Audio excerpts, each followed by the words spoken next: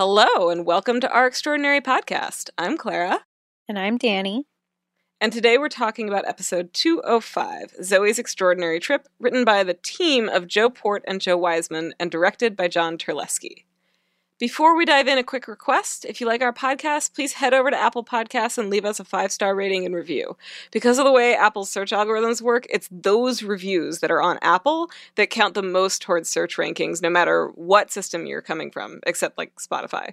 So people are much more likely to find podcasts that have a lot of Apple reviews than ones that don't have very many. So yeah, if you like us, very easy, free way to help us out is to just leave one of those reviews.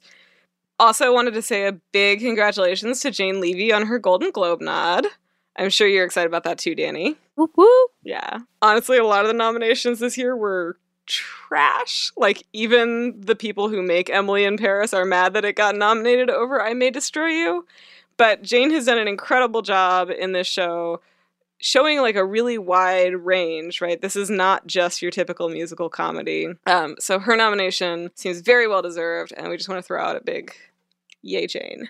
Yeah, I'm super excited for her. Kind of sad that the show didn't get nominated in any other aspect, at all. Not even directing or choreography, anything. I'm just okay. I was actually kind of surprised it got any though, because it's kind of one of those underdog shows to begin with.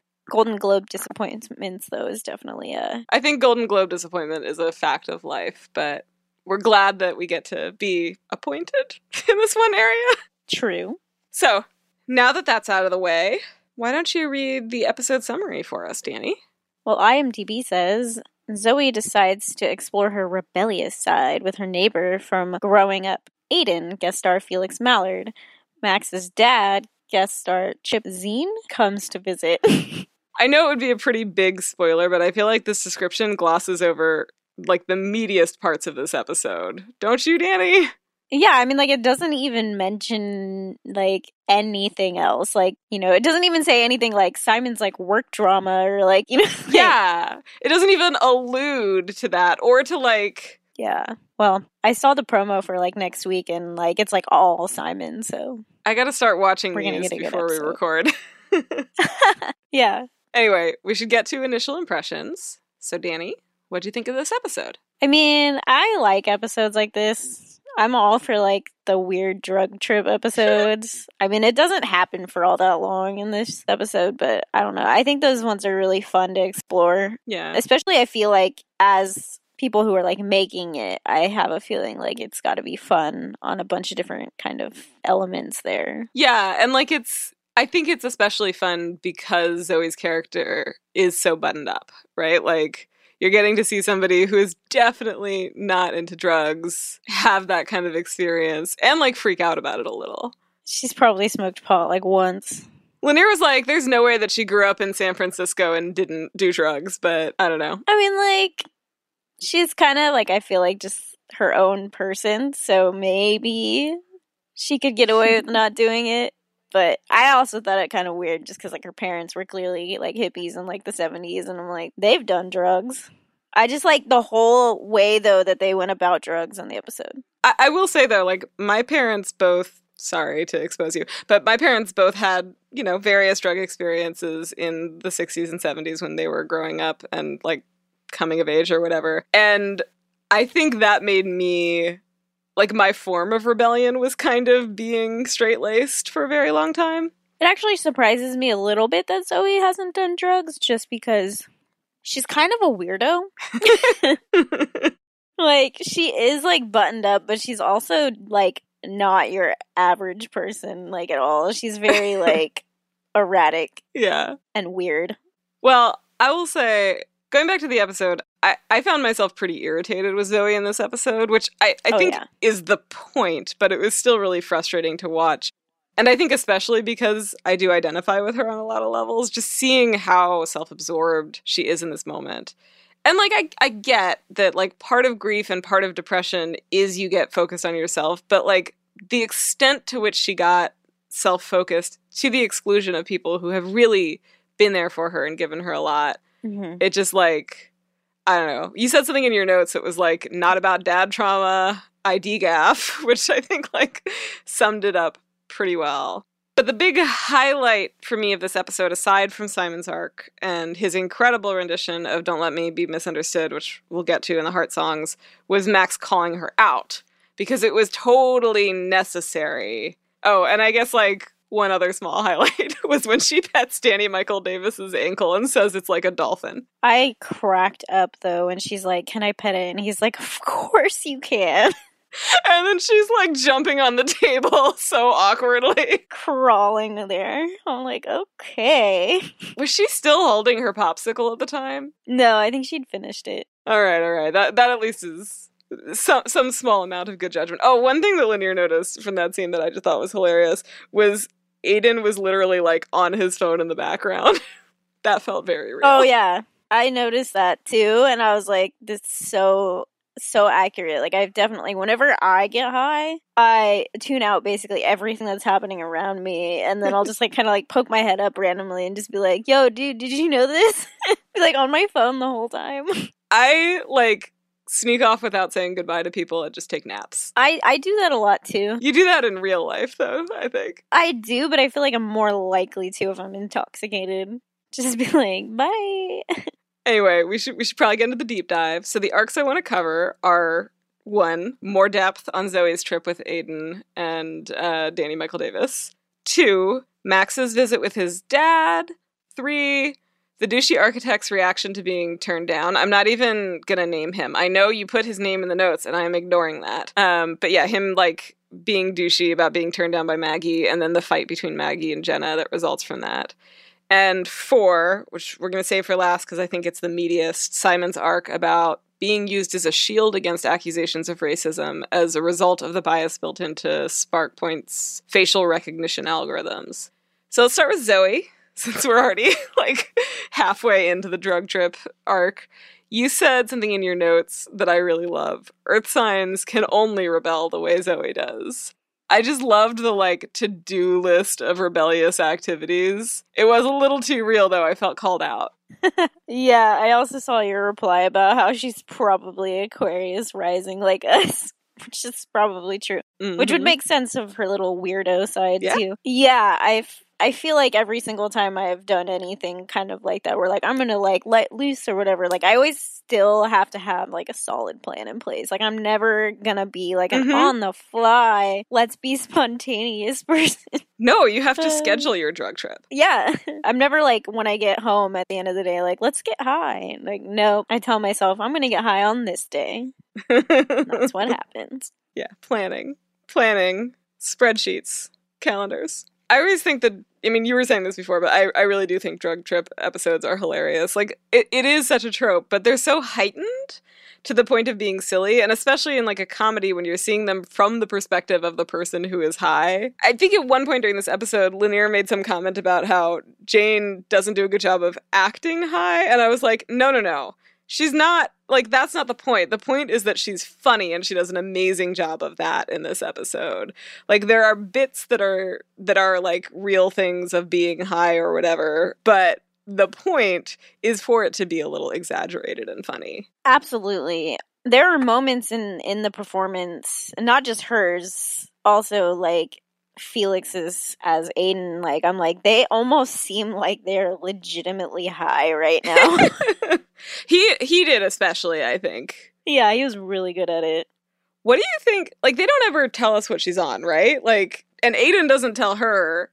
What do you think she is on? I have a feeling there's probably a reason behind not saying what it is, because they're probably not allowed to kind of, like, promote what kind of drug it is, you know? Oh, because it's a network show? Yeah, it's a network show. Clearly it's a psychedelic, but as I was saying to you before, like, there aren't very many psychedelics that are in pill form. Almost all of them are, like, you know, like shrooms or like a tab of acid or whatever. Like, they don't generally work like that. There's a couple synthesized ones that have been made, so it's probably 1 or 2 of those. I'm probably not going to put the names out there either, but one of them sounded like it might be right, because it said it had, like, moments of, like, emotional clarity or something like that. And you think that was her heart song, or... Yeah. What was it? Her heart song cracked me up, because I was just like, could you just imagine We'll definitely get there. I just wish I could have seen it, like, besides at the very end, like, of it, but, like, what they were from the seeing. outside. Yeah. Well, especially because they were like, oh, God, I'm gonna get into this. We'll get into it later. Okay, gotta hold our segment structure. But yes, I agree. Yeah, so we'll get to this more. But I really did like getting to see her sing again. And I do think, one thing that I did want to mention now is that I do think it made sense to tie it to a chemical experience that, like, erodes inhibitions. Because she is so inhibited. And, like, the last time we saw her burst out in song is when she was just so overwhelmed and stressed that it, like, burst out of her. And this feels like a sort of different side of the same coin. Yeah, she's only had a couple musical moments in the show, really. Like, either it's from her knowing and acknowledging that she's singing and actually singing, or her freak out episode where she sings quite a few times because she's ignoring things, or in her dreams. Like, she's... It's only, like, those few things. Yeah, and all of those are kind of, like, uninhibited moments in that way, right? Like, her dreams, obviously... No inhibitions she has no there. Control of, yeah, and like I think that's sort of when you get that overwhelmed, you also like cease to have full control. Yeah. So I just felt like that was a good touch, and like it made a lot of sense. She comes out of her trip, of course, with a new quote unquote carefree attitude, but it's also kind of bullshit. So what did you think of that, Danny? I mean, it's basically her trying to choose happiness again, right? Like, it's a very similar thing that clearly didn't work out the first time. I don't know, it's like the carefree attitude, like, it doesn't work for everyone. Like, there are people that it works for, and clearly Aiden is one of those people. But she also has a lot more going on in her life, you know? Like, she has people who rely on her. She is a big boss and like a huge corporation. Like, there's a lot there, so it's like she can't really afford to have a carefree attitude, but it's also just disingenuous to who she is. Yeah, and I think that's where I find it to be, it's disingenuous to who she is because she does bond deeply with people, right? Like that, yes, caring is exhausting, but you kind of need people who care, right? Like, not everyone can be Aiden or nothing will get done in the world. And also, right, like, as fun as he is, it's not clear that he gives much of a shit about other people, which we see sort of coming out in her in this episode, too. Like, as she tries to adopt this persona, she does a pretty bad job of being there for the people in her life. I definitely don't think it's not that he doesn't care, because he does have kind of like these moments where like you can tell he clearly cares about Zoey. But yeah, like that's just essential to who she is. Yeah. It's why people are in her life. Like if she didn't care so fucking much, like would Mo be her best friend? I don't think so. No. You know? Prefacing this by first saying like you would never tell someone else to give less shits. But the way that she tries to, like, put it on as an outfit reminded me a little bit of the way that, like, you sometimes cope with traumatic events in your life. Like, you go to this place sometimes, it's like, I don't give a fuck. But anyone who knows you knows that, like, that's bullshit. That's Danny talking out her ass, and you give all of the fucks, even when it hurts and you don't want to admit it.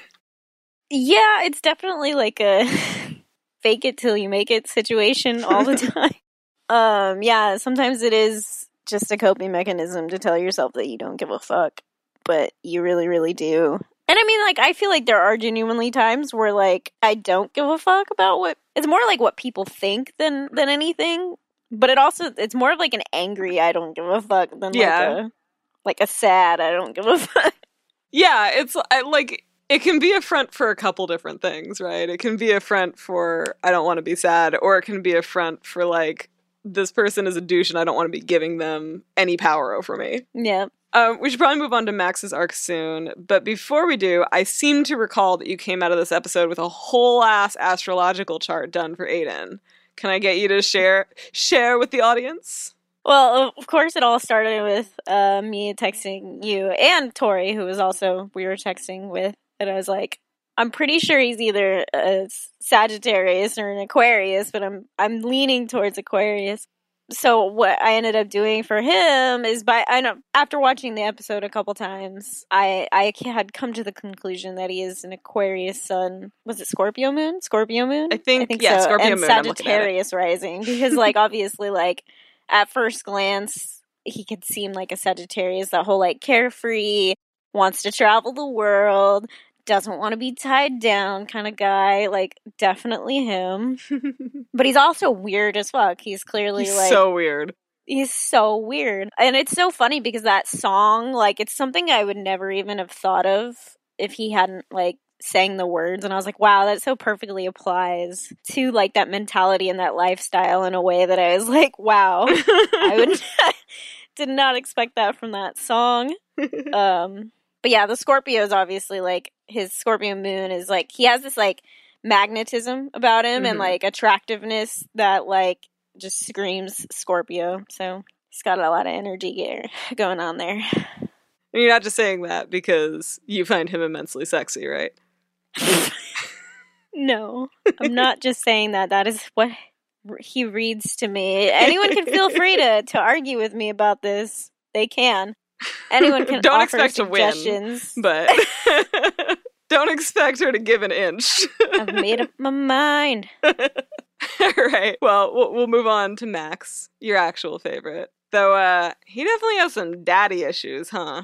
Sure does. What did you think of his dad? I don't know how to feel about it. Like, his dad, it's like, clearly it's like they have, like, their own personal issues, so it's hard to kind of, like, judge them at face value. Like, me, like, meeting him and as a character and being, like, an outsider's perspective, like, he doesn't seem like that bad, but, like, I know how that is. Like, people will be like, oh, well, like, you know, your parent or your grandparent or whatever is, like, the sweetest fucking person in the world. And it's like, yeah, they can be to, like, other people, but that doesn't mean that's how they treat you, like, when other people aren't looking.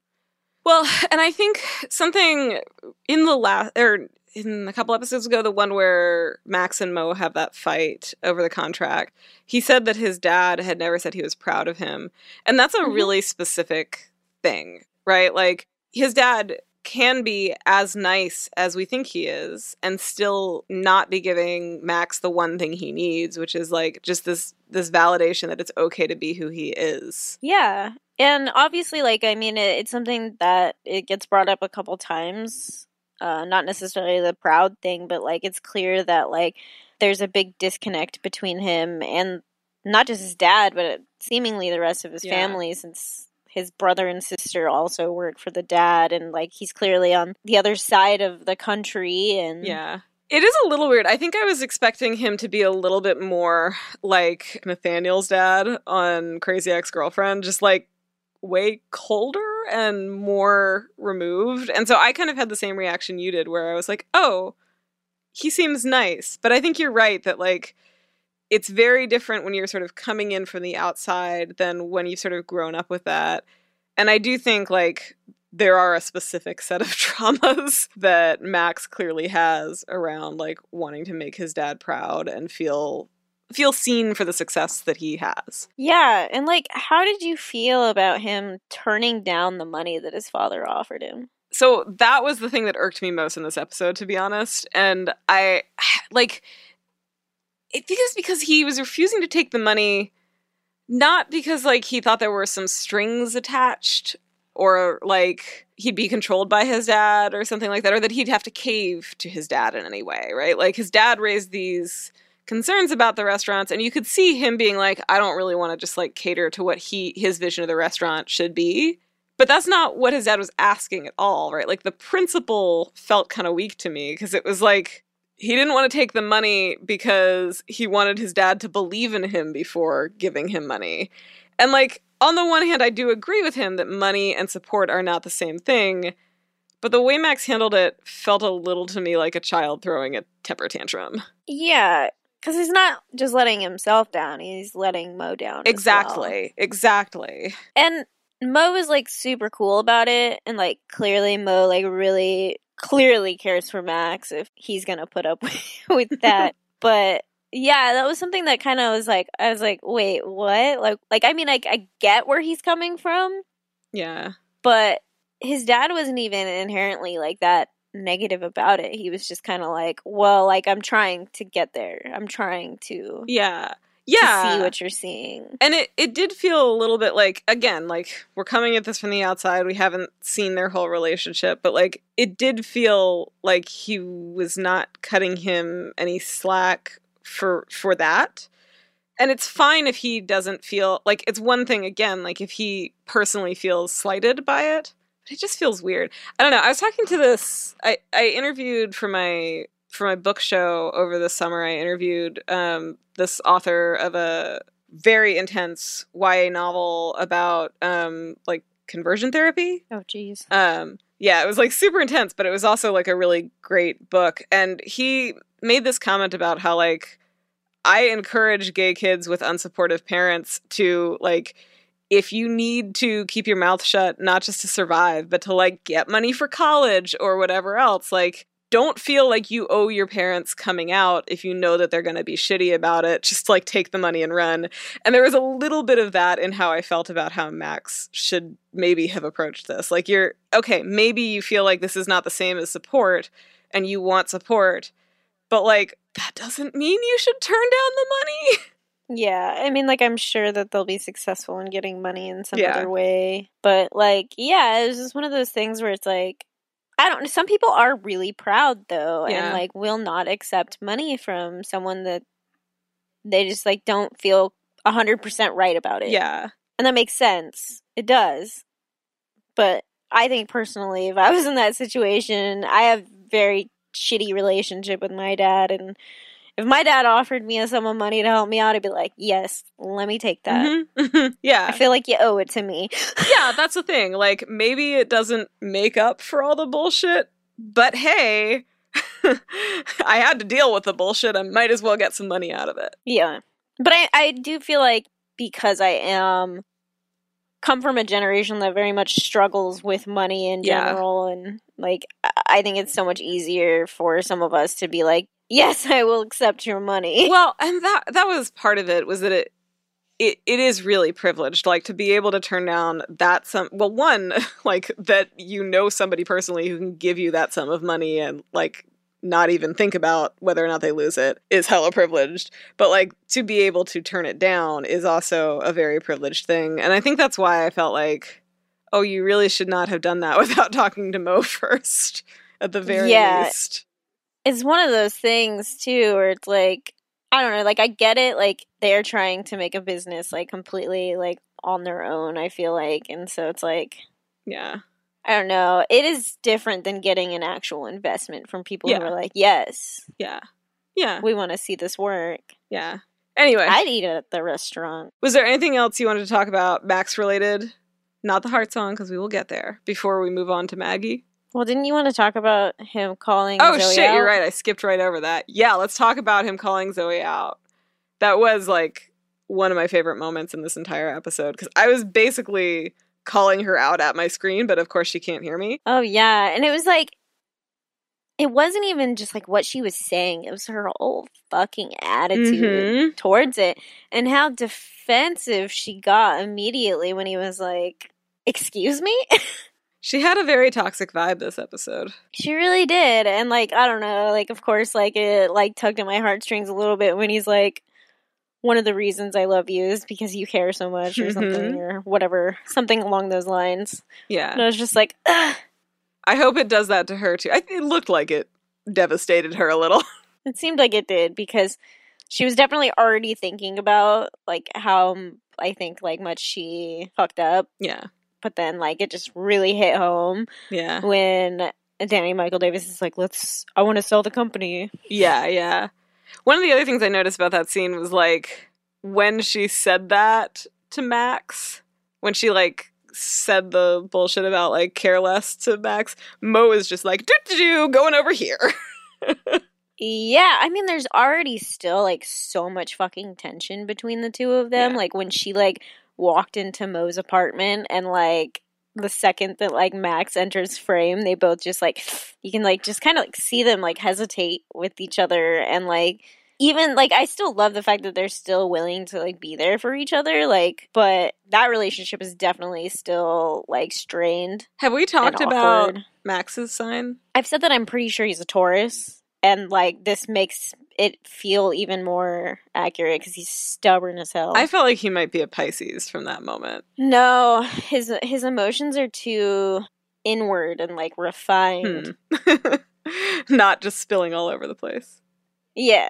I wouldn't be surprised if he has, like, water in his chart, but I'm still pretty sure that he's, like, a Taurus sun. All right. We'll have to get you to do one soon. All right. Yeah. Shall we move on to Maggie? Let's do it. Okay. I'm honestly disappointed that they went there. Like, I know that we knew they would, and that I literally was like, this is what's going to happen last episode. But it's still just, like, it just frustrated me. It frustrated me that, like, this is the story that we have to tell. Because I just wanted her... I wanted her to be able to have, like, this good experience her first time back to work. And as unprofessional as it was, I have a little trouble blaming Jenna for her art installation. That whole thing, like, it's like I see both sides of it. I absolutely see where Maggie's coming from, and I absolutely see where Jenna's coming from. So it's really hard. Yeah. It's really hard to like, kind of, like, pick a side there. Because, like, I mean, it is very, very unprofessional. But that guy was a big old douche canoe, so not surprised. And it's just, like, you can just tell, like, that's stuff that Jenna's put up with before. I feel like she's had these instances probably where men, like, hit on her and she doesn't reciprocate, and they're fucking assholes about it. And it's just like... And she's had experiences. I loved it when like she made the comment, though. Which comment? When she makes the comment when he says it out loud. Oh, or whatever. yeah. And she's like, we all know what you were expecting, or whatever. Yeah. Because it's just like, it's so gross. Like, I was expecting it to turn sour, but, like, I guess not quite that sour. Yeah, I agree with you. And it just... I don't know. You were right from the start. He's a sleazebag. Could feel it. I do think, like you said, I see both sides. Like, I think Maggie's reaction makes sense. Both sides being Maggie's and Jenna's. Like, fuck Roger. Roger. Like, but in the fight itself, they both said things that were way below the belt. Like, that escalated very, very quickly. And I wanted to hug them both at the end of it. I think Jenna especially, because she just seemed like this sad and scared little girl coming out of it. And it left me wondering for the millionth time this season what her and Emily's parents must be like, and, like, what that relationship must be. I am assuming toxic. Well, yeah. There's no mention of it. There's no mention of their parents. Who are they? Where are they? Are they even around anymore? Like, we don't know anything. Yeah. But yeah, I definitely felt really bad for Jenna too, and I also just, like, picked up a weird gay vibe between them. But between Jenna and Maggie? Yeah. No, I don't see that one. I was like, whoa. I'm all for the gay vibes, generally speaking, and, headcanon whatever you want, but I don't see that one. It almost just, like, there was, like, almost, like, too much defensiveness there. I felt like it was more like a mother-daughter thing. Like, and I say this as somebody who, like, has a complicated relationship with her mother and has also very embarrassingly, like, projected that sort of maternal relationship onto bosses. Like, please don't. Not my current boss, thank God. But, like, I've had bosses who are women who are, like, a little bit older than me, and I've definitely caught myself, like, looking for validation from them in the way that I would look for it from my mom. Oof. So I definitely saw that as, like, a mother-daughter thing. Oh my God, this is so embarrassing. I need to shut up. I don't think that's ever happened to me. Congratulations. You're better adjusted. Am I? or not well adjusted in different ways. Whatever. It's definitely in different ways. All right, so let's move off the subject very quickly. And let's talk about Simon's arc, because I think this is, like, really the meat of this episode in a lot of ways. Yeah. It was fucking intense, for one. Uh-huh. I actually know a couple people who work on algorithmic discrimination, which is, like, kind of... It's related to what they're talking to, right? Like, they're talking about, like, algorithmic bias, and algorithmic discrimination is related for sure. And it's really hard to get tech companies to take it seriously even when they're like the ones commissioning your studies and being like, tell us how to fix it, they don't really want to fix it, especially if they feel like it is going to cut into their bottom line, which, because advertising is like such a huge part of what makes a lot of tech companies their money. Yeah. Like, they rely on algorithms to do that, and they don't really want to spend the money to change them or to like deal with the consequences of like, if you change this one thing, how does it affect everything else? They were saying something about in the episode about how like people get like arrested based off of. Yeah. So this was actually a big thing. I mean, it's been a big thing for a while, but like one of the things to come out of the protests over the summer, Amazon had been making this facial recognition software that police were using to identify suspects, and it had exactly the problem that they talked about in this episode. Like, it didn't do a good job of recognizing black faces. And so one of the things that, like, when it's not good at recognizing black faces, it kind of over-reports matches. Mm-hmm. And so it feeds into this problem that already exists, where black people are seen as like inherently more likely to be criminal. Which wouldn't surprise me if like cops want to keep it that way. Yeah. This is one of the things that like bugs me the most. So Amazon suspended that program for 1 year. Honestly, felt like just trying to make people forget it. But anyway, Timnit Gebru, who is a black researcher who was fired from Google a few months ago, she worked on algorithmic discrimination too. Mm-hmm. I actually think the paper that she said she was fired over might have had something to do with algorithmic discrimination. So like, this is super real, both as like a problem and in terms of the kinds of responses that you see of like trotting out black people to make the company look good, and also firing black people who you hired to research it when they come up with results that maybe you don't like.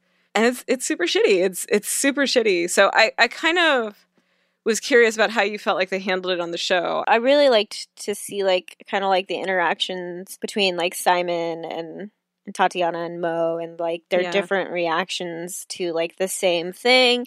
But also just I just think it's a really good storyline, and it really hits home with some of the stuff that we are currently going through.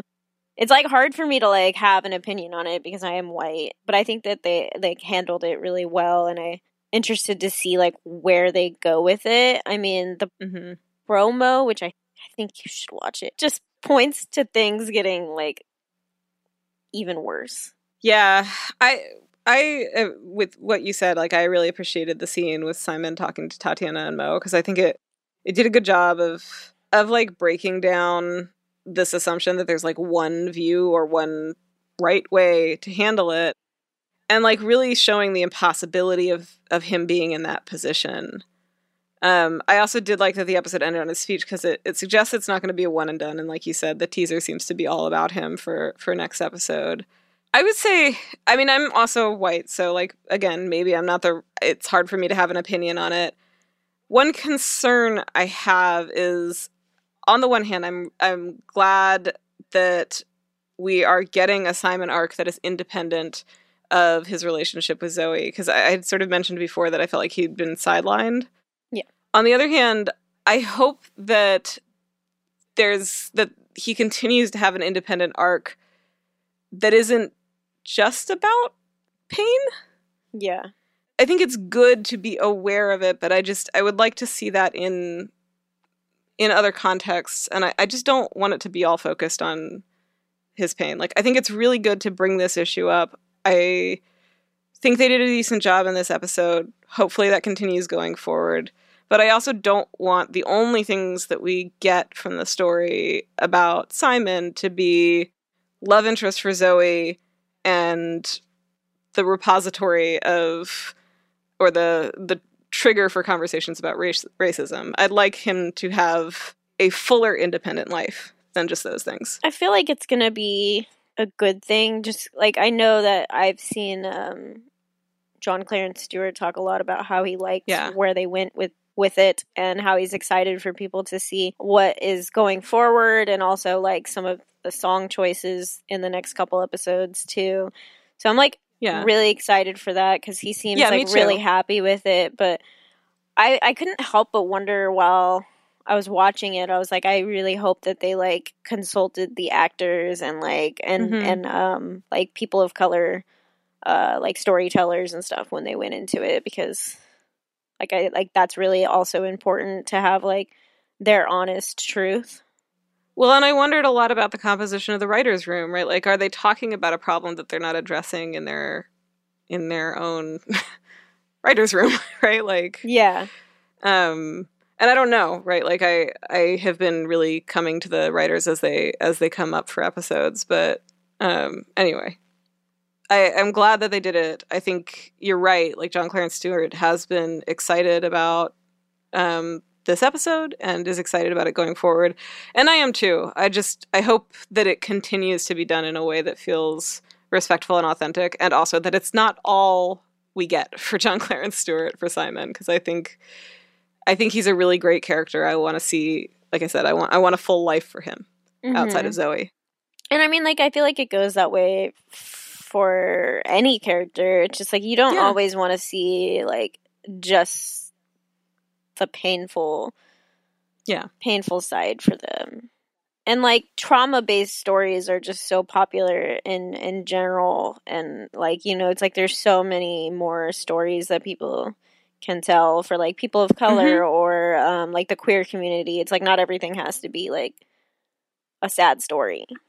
Yeah, which doesn't mean there isn't a place for the sad stories. It just means like, I do think Zoe's in general does a really good job at balancing that. So I do feel like they'll come back out. Like, it's always done a really good job at balancing like the humor with like all of the like sad shit that's like going on. And yeah, I agree with you. Like, I think there are good signals that they'll handle it well. I'm just like, nervous. I'm nervous. Yeah. All right. So the last thing I wanted to say about Simon's arc is that I really want to see Zoey make amends to Simon for the way she treated him in this episode while she was high. Yeah. Because he needed her support. And frankly, what he was dealing with was really big. And I think, like, she has gotten into this headspace where, like, her dad dying is the only big thing that anyone deals with, right? It's like, why can she not have a conversation with Simon that doesn't have to do with dad trauma, which I had pointed out before. It's like, he has other shit going on, and like, she's just been a shitty friend to him in general this season. Like, it's like she comes to him when she needs something, but the second he needs something, and I understand that she was high when she talked to him, and there was a lot going on there, but it would have been nice for her to reach out before going back into work.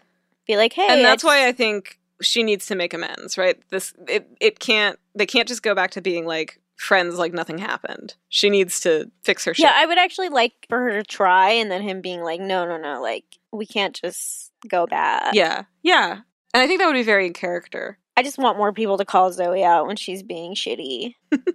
Those are your favorite moments. Mo doing that for her, Max doing that for her. Not to say that we don't love Zoey, because we do. It's just like realizing when she's being selfish and you need friends who will hold you accountable. Yeah. In life. Like, you really do. You really do. All right. So that's what I had for the arcs. Do you want to add anything before we move to Heart Songs? Do you want to talk about how much we hate Danny Michael Davis? Okay, we can talk about how much we hate Danny Michael Davis. The answer is all of it. I just, like, he's such an archetype of just, like, tech industry dude bros that I'm like, is he supposed to look like Mark Zuckerberg? Because I wonder that too. I think they must have cast at least a little bit for that. The first time I saw him, I was like, The Social Network? And I was but yeah, I just, like, I can't stand him. Like, I mean, there's moments where, like, you know, clearly, like, you know, he has some carrying bones in his body. You know, I actually disagree with you on this, because I don't think it ever comes out when it's not, like, related to him somehow. Well, I mean, like, he genuinely seemed to care when Zoey was talking about, like, how her dad passed away and stuff. So, but, like, right afterward, what he says is, you know, this isn't the same. Not to say this is the same as your thing, but let me tell you about how Spark Point burned me. I don't know, but, like, I guess, like, I just know so many people who do that. Like, that it just, like, to me, like, that doesn't mean they don't care. They just, like, it's easy for, it's sometimes people say it more as, like, I'm trying to make you feel better because I can slightly relate to you or whatever. Like, I know so many people who do that. It's just, like, their way of being able to have something to say in the conversation and being like, you're not alone. Yeah, yeah. But I don't know. He's just so squicky. Like, he goes so back and forth. Danny like, Michael douche. Just could not. It just rubs you the wrong way. And then also just like, I'm like, oh, the scene with him and Simon. Ugh. Oh, that was so bad. That was so bad. Everything about that was creepy and gross. And it was just like, you could just see it. And like, fucking, of course, Simon is just such a professional that he's like, you could see it on his face. And obviously, yeah. DMD doesn't give a shit or notice because he doesn't care, but like it is written all over his face how uncomfortable he is, but he doesn't say anything. Yeah. I'm just like, his phone call to Zoey though, now I'm just like thinking about it and I'm like, just even the tone of his voice, I'm like, how did you not notice? Also super entitled, right? Like the same bullshit. He's like, well, she's my employee, doesn't matter that she has a day off, I'll come to her. Mm-hmm. I'll track her fucking phone? No. Anyways, we don't like him. All right. Heart songs? Let's do it. There were just 4 heart songs in this episode. In order of appearance, they were Unwritten by Natasha Bedingfield, which is the one Aiden sings.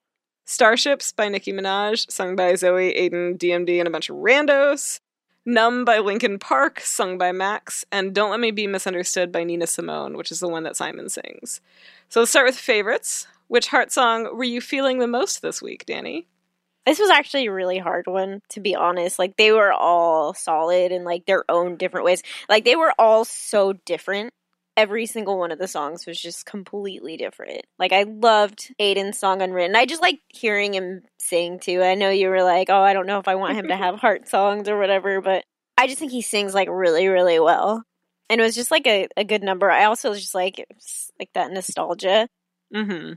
And then I thought Starships was really fun. Like, I'm not even, like, a big fan of that song to begin with. Mm-hmm. But it was just, like, looked like it was so much fun. And they were having a good time. The group numbers are just always so fun. Yeah, that's true. I'm not going to choose Simon's because, like, I feel like that's where you're going to go. But, like, of course, it's me. My favorite was Numb by Linkin Park, sung by Max. For one, I love that song. Like, but that song just takes me back to middle school. Apparently, this song just turned 18 years old. I feel so old. Apparently, this song just turned 18 years old. Like, I'm like, damn, what? I remember when that song came out. So I love that song in general, but I really loved, like, what they did with it. Like, they changed the musical output of it. Like, they made that song their own for the show. Like, that's not how the song sounds normally. It's like a screamo song for one, and hip hop, but they turned it into, like, I don't know how to describe music very well, but, you know, it's more like melodic, and it was a ballad. It's almost. A ballad, yeah. And then just Skylar Astin, just like, you know, his... You're such a Skylar Astin stan. Everybody already knows, Danny. It's so true, but it was just so good. Like, he's really good at, like, just being the character. So emotional. Like, he puts his emotions into the song. You can feel it. I agree with you that it was a really emotional performance. But you know me well. You were right. For me, Simon's rendition of Don't Let Me Be Misunderstood definitely stole the show. John Clarence Stewart put up this really great post on Instagram, which I think everyone should check out, about what the song meant to him and, like, how he learned about Nina Simone and his, like, his music education in, I think it was in college. Mm-hmm. And so, yeah, definitely check that out, because I was like, oh, this is amazing, and I just love hearing people talk about things that they're passionate about. But it's also an incredible song on its own, for one. For two, the choreography was amazing and really, really intense. I feel like I've been noticing choreo a lot in this season, but even within that, this was a standout performance in that respect. And while I liked the other performances in this episode, I didn't feel like most of them had the same gravitas. Like, Max's was the most heart-songy other than this one. But they were dealing with really different kinds of pain, I think, and Simon's performance I just found it so arresting. Like, I just couldn't take my eyes off it either time that I watched.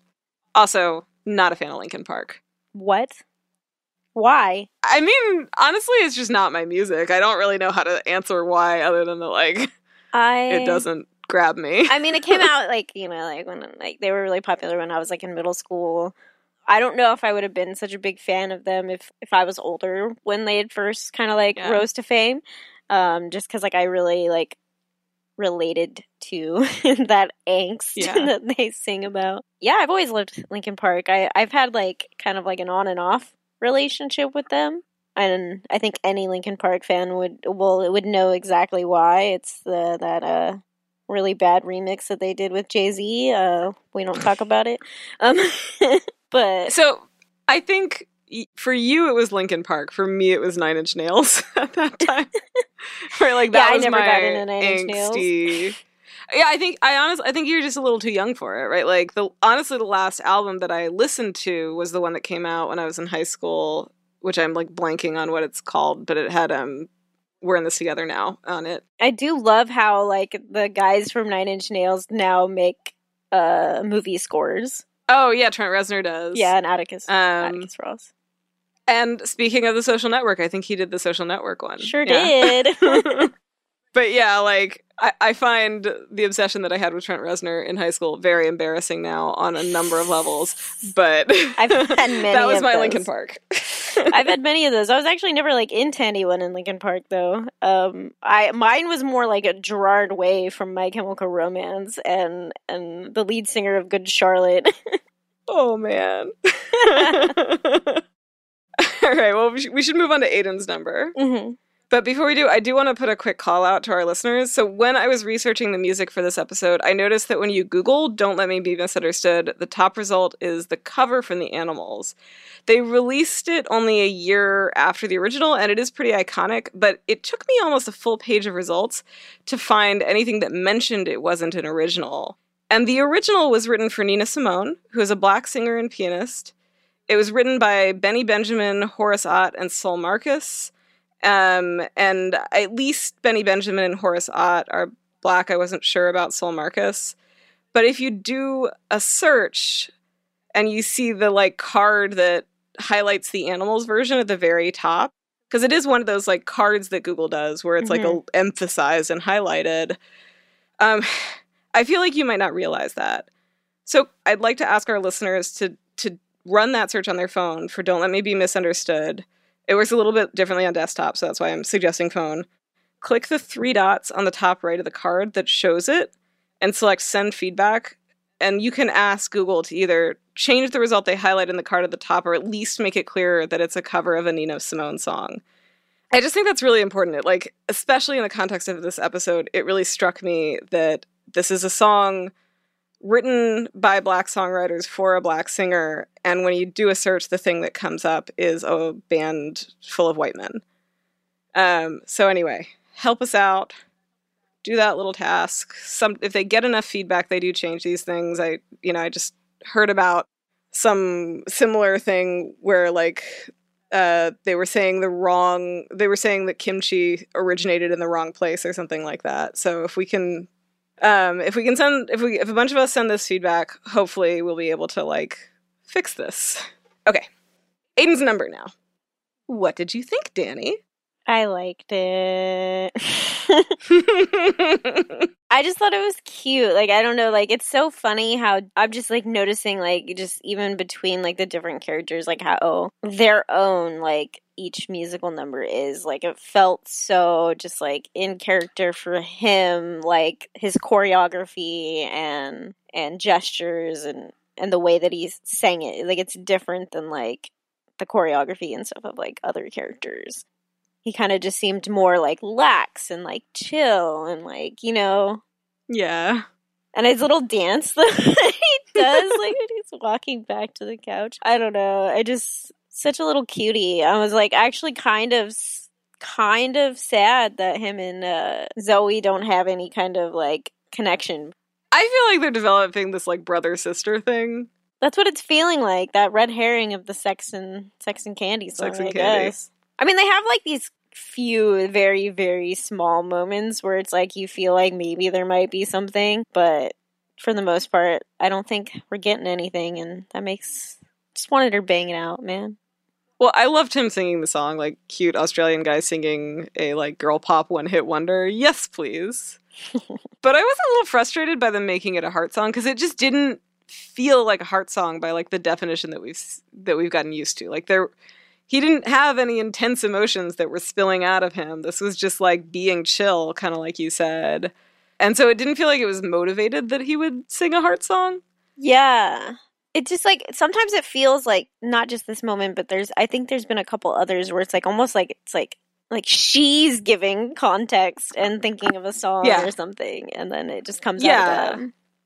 And I think that, like, it did feel a little bit forced. Lanier was saying they just wanted to find a way to make him sing, and I think that's right? Like, obviously he sings really well, he's on the show, you gotta use that talent. But it just felt like a little bit of a violation of the heart song logic to me, and I feel like there's been other moments like that. I'll have to think about it and like look back, but I feel like there's been other moments like that too. I think there were, and in season 1 there I definitely feel like there were. So yeah, good song. He's a great singer, absolute cutie, but you know, you gotta have a little heart to have a heart song. He has a heart. I know. I just wanted to say it. It was funny. All right. The last song we have to talk about is Starships, which gave me major deja vu because Alex Newell sings this song in Glee. Do you remember that? No. Yeah. Well, like, I've never finished Glee. I don't know when it happened. I know I stopped watching at some point, and I watched it super late too. But I stopped watching after Finn died at some point. I don't remember exactly when it was. I just, like, remember that performance, and so I was like, wait a second, what's happening? Who's singing? What's going on? It's just a very interesting song. Yeah. It was a really fun number. I love that it was Zoey, Aiden, and Danny Michael Davis singing it together. They just felt like such a weird collection of people. It was so weird. I don't know, like, it was just, like, really funny, and I feel like their reactions, too, were, like, in character almost. The way that, like, Aiden kind of does little things when they're, like, dancing around, and, like, he's just... Yeah. And then she almost gets hit by a car. Oh, my God. And I love that, like, they had her stand there for a little bit, and then the other people on drugs are like, Zoey, get out of the way. And then they're like, I don't want to walk anymore. I almost forgot about that. That was so good. Yeah, it's like little moments like that I'm like, oh yeah, like they're pulling off the high thing really well. All right, well, that's it for Heart Songs. So we'll move to final thoughts. I liked this episode, even if I didn't like Zoey in it. The highlights for me were definitely the dolphin line, Max calling Zoey out when she was being a douche, and Simon's performance at the end. I also liked that Jenna and Maggie made up, though, to be honest, like, I kind of forgot that storyline between my first and second watchings, so I think it just, like, you know, the other things just shone a lot more. Yeah. But I think I'm kind of in the position I was a few episodes ago where I'm feeling like this is a great standalone episode and it's really fun, but we're 5 episodes into the season and I feel like I'm still waiting to see where the show is going to go this season. Mm-hmm. So, like, happy to be along for the ride. I think it's great comedy, great musical. I just enjoy the show. But I am a little bummed that there isn't more of a, like, through line for the season. Yeah. What about you? What did you think of the episode? I thought it was fun. I definitely felt like it was also kind of like a little bit of a filler episode. There is, like, some really big shit that happens. And yeah. And I feel like the Simon thing gets, like, strung about, and then they make it into, like, a huge cliffhanger at the end. But yeah, the Maggie and Jenna thing didn't stand out to me too much either. And I thought it was kind of fast, like, the way that their relationship kind of disintegrated. And I'm like, does this mean Jenna's out? Like, is she gone for good? Like, what's going on? Well, I know there? that, like, if you're not, like, there are contractual things where you can only do, like, so many episodes if you're at a certain level. Yeah. So I think she's probably out for the season, but... Yeah, like an arc is usually like 3 or 4 episodes. I do think there's also a lot of restrictions with COVID. Like I was saying in my notes, like, you know, like why, like wondering like why Leaf and Tobin weren't in this episode at all, and then in the last episode they were barely in it, and I'm just curious. And like if only that's, one of the like Yasmin was in it, but not Mackenzie or the other girl, yeah. And it's like I do think that this like it has to be something that's like a covert restriction. Like only so many people can be on set, and only so many people can be like there, because I mean they are regulars too. Like they are. Like, I think credited for every episode, whether they're in it or not. But yeah, I just found that interesting. So it could be one of those things as well. Yeah. So overall, you liked it? You didn't like it? Where do you fall? Oh, I liked it. I definitely liked it. Oh, I did want to mention that I really loved the moment that Emily goes into the baby's room and sees, like, what Jenna left for her. I just thought it was really sweet. And, like, for whatever reason, like, I kind of teared up a little bit during certain things, but for some reason, like, that just made me straight up just, like, start crying. And I didn't know why. I just found it so sweet. Especially because, like, there's just so much tension there, I feel like. Yeah. And I feel like it was a moment where, like, I really liked that Emily went to check on Jenna in this episode, like after she comes in at the dinner table and like there's this icy conversation between her and Maggie. I just love that she was like, we're going to check on her, and David, who's just sat down, is like, okay. I thought that was hilarious. His whole reactions to things, he's just like, okay, like just gonna listen to my wife. I feel like though, like that moment, and I think maybe this is what you're feeling, was that like it was kind of a moment of Emily seeing her sister for who she is and appreciating her for who she is. Because like this was such a beautiful gesture and so specific to Jenna, and she had been like kind of resistant to it earlier on. Yeah. And so I think she saw the way that like Jenna had this vision that was really loving and kind and gave her something that she didn't even realize how much she wanted.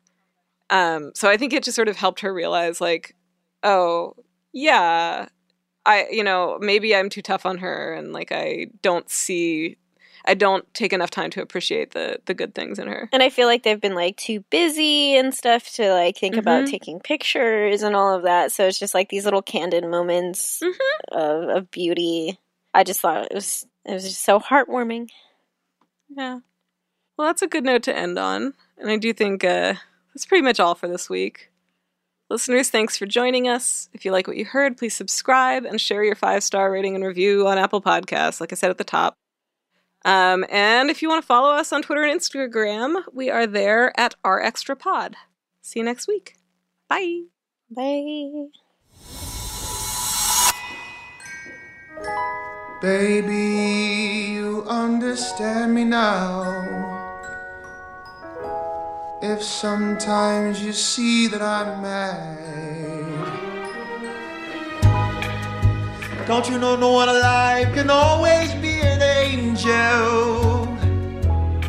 When everything goes wrong, you see some bad.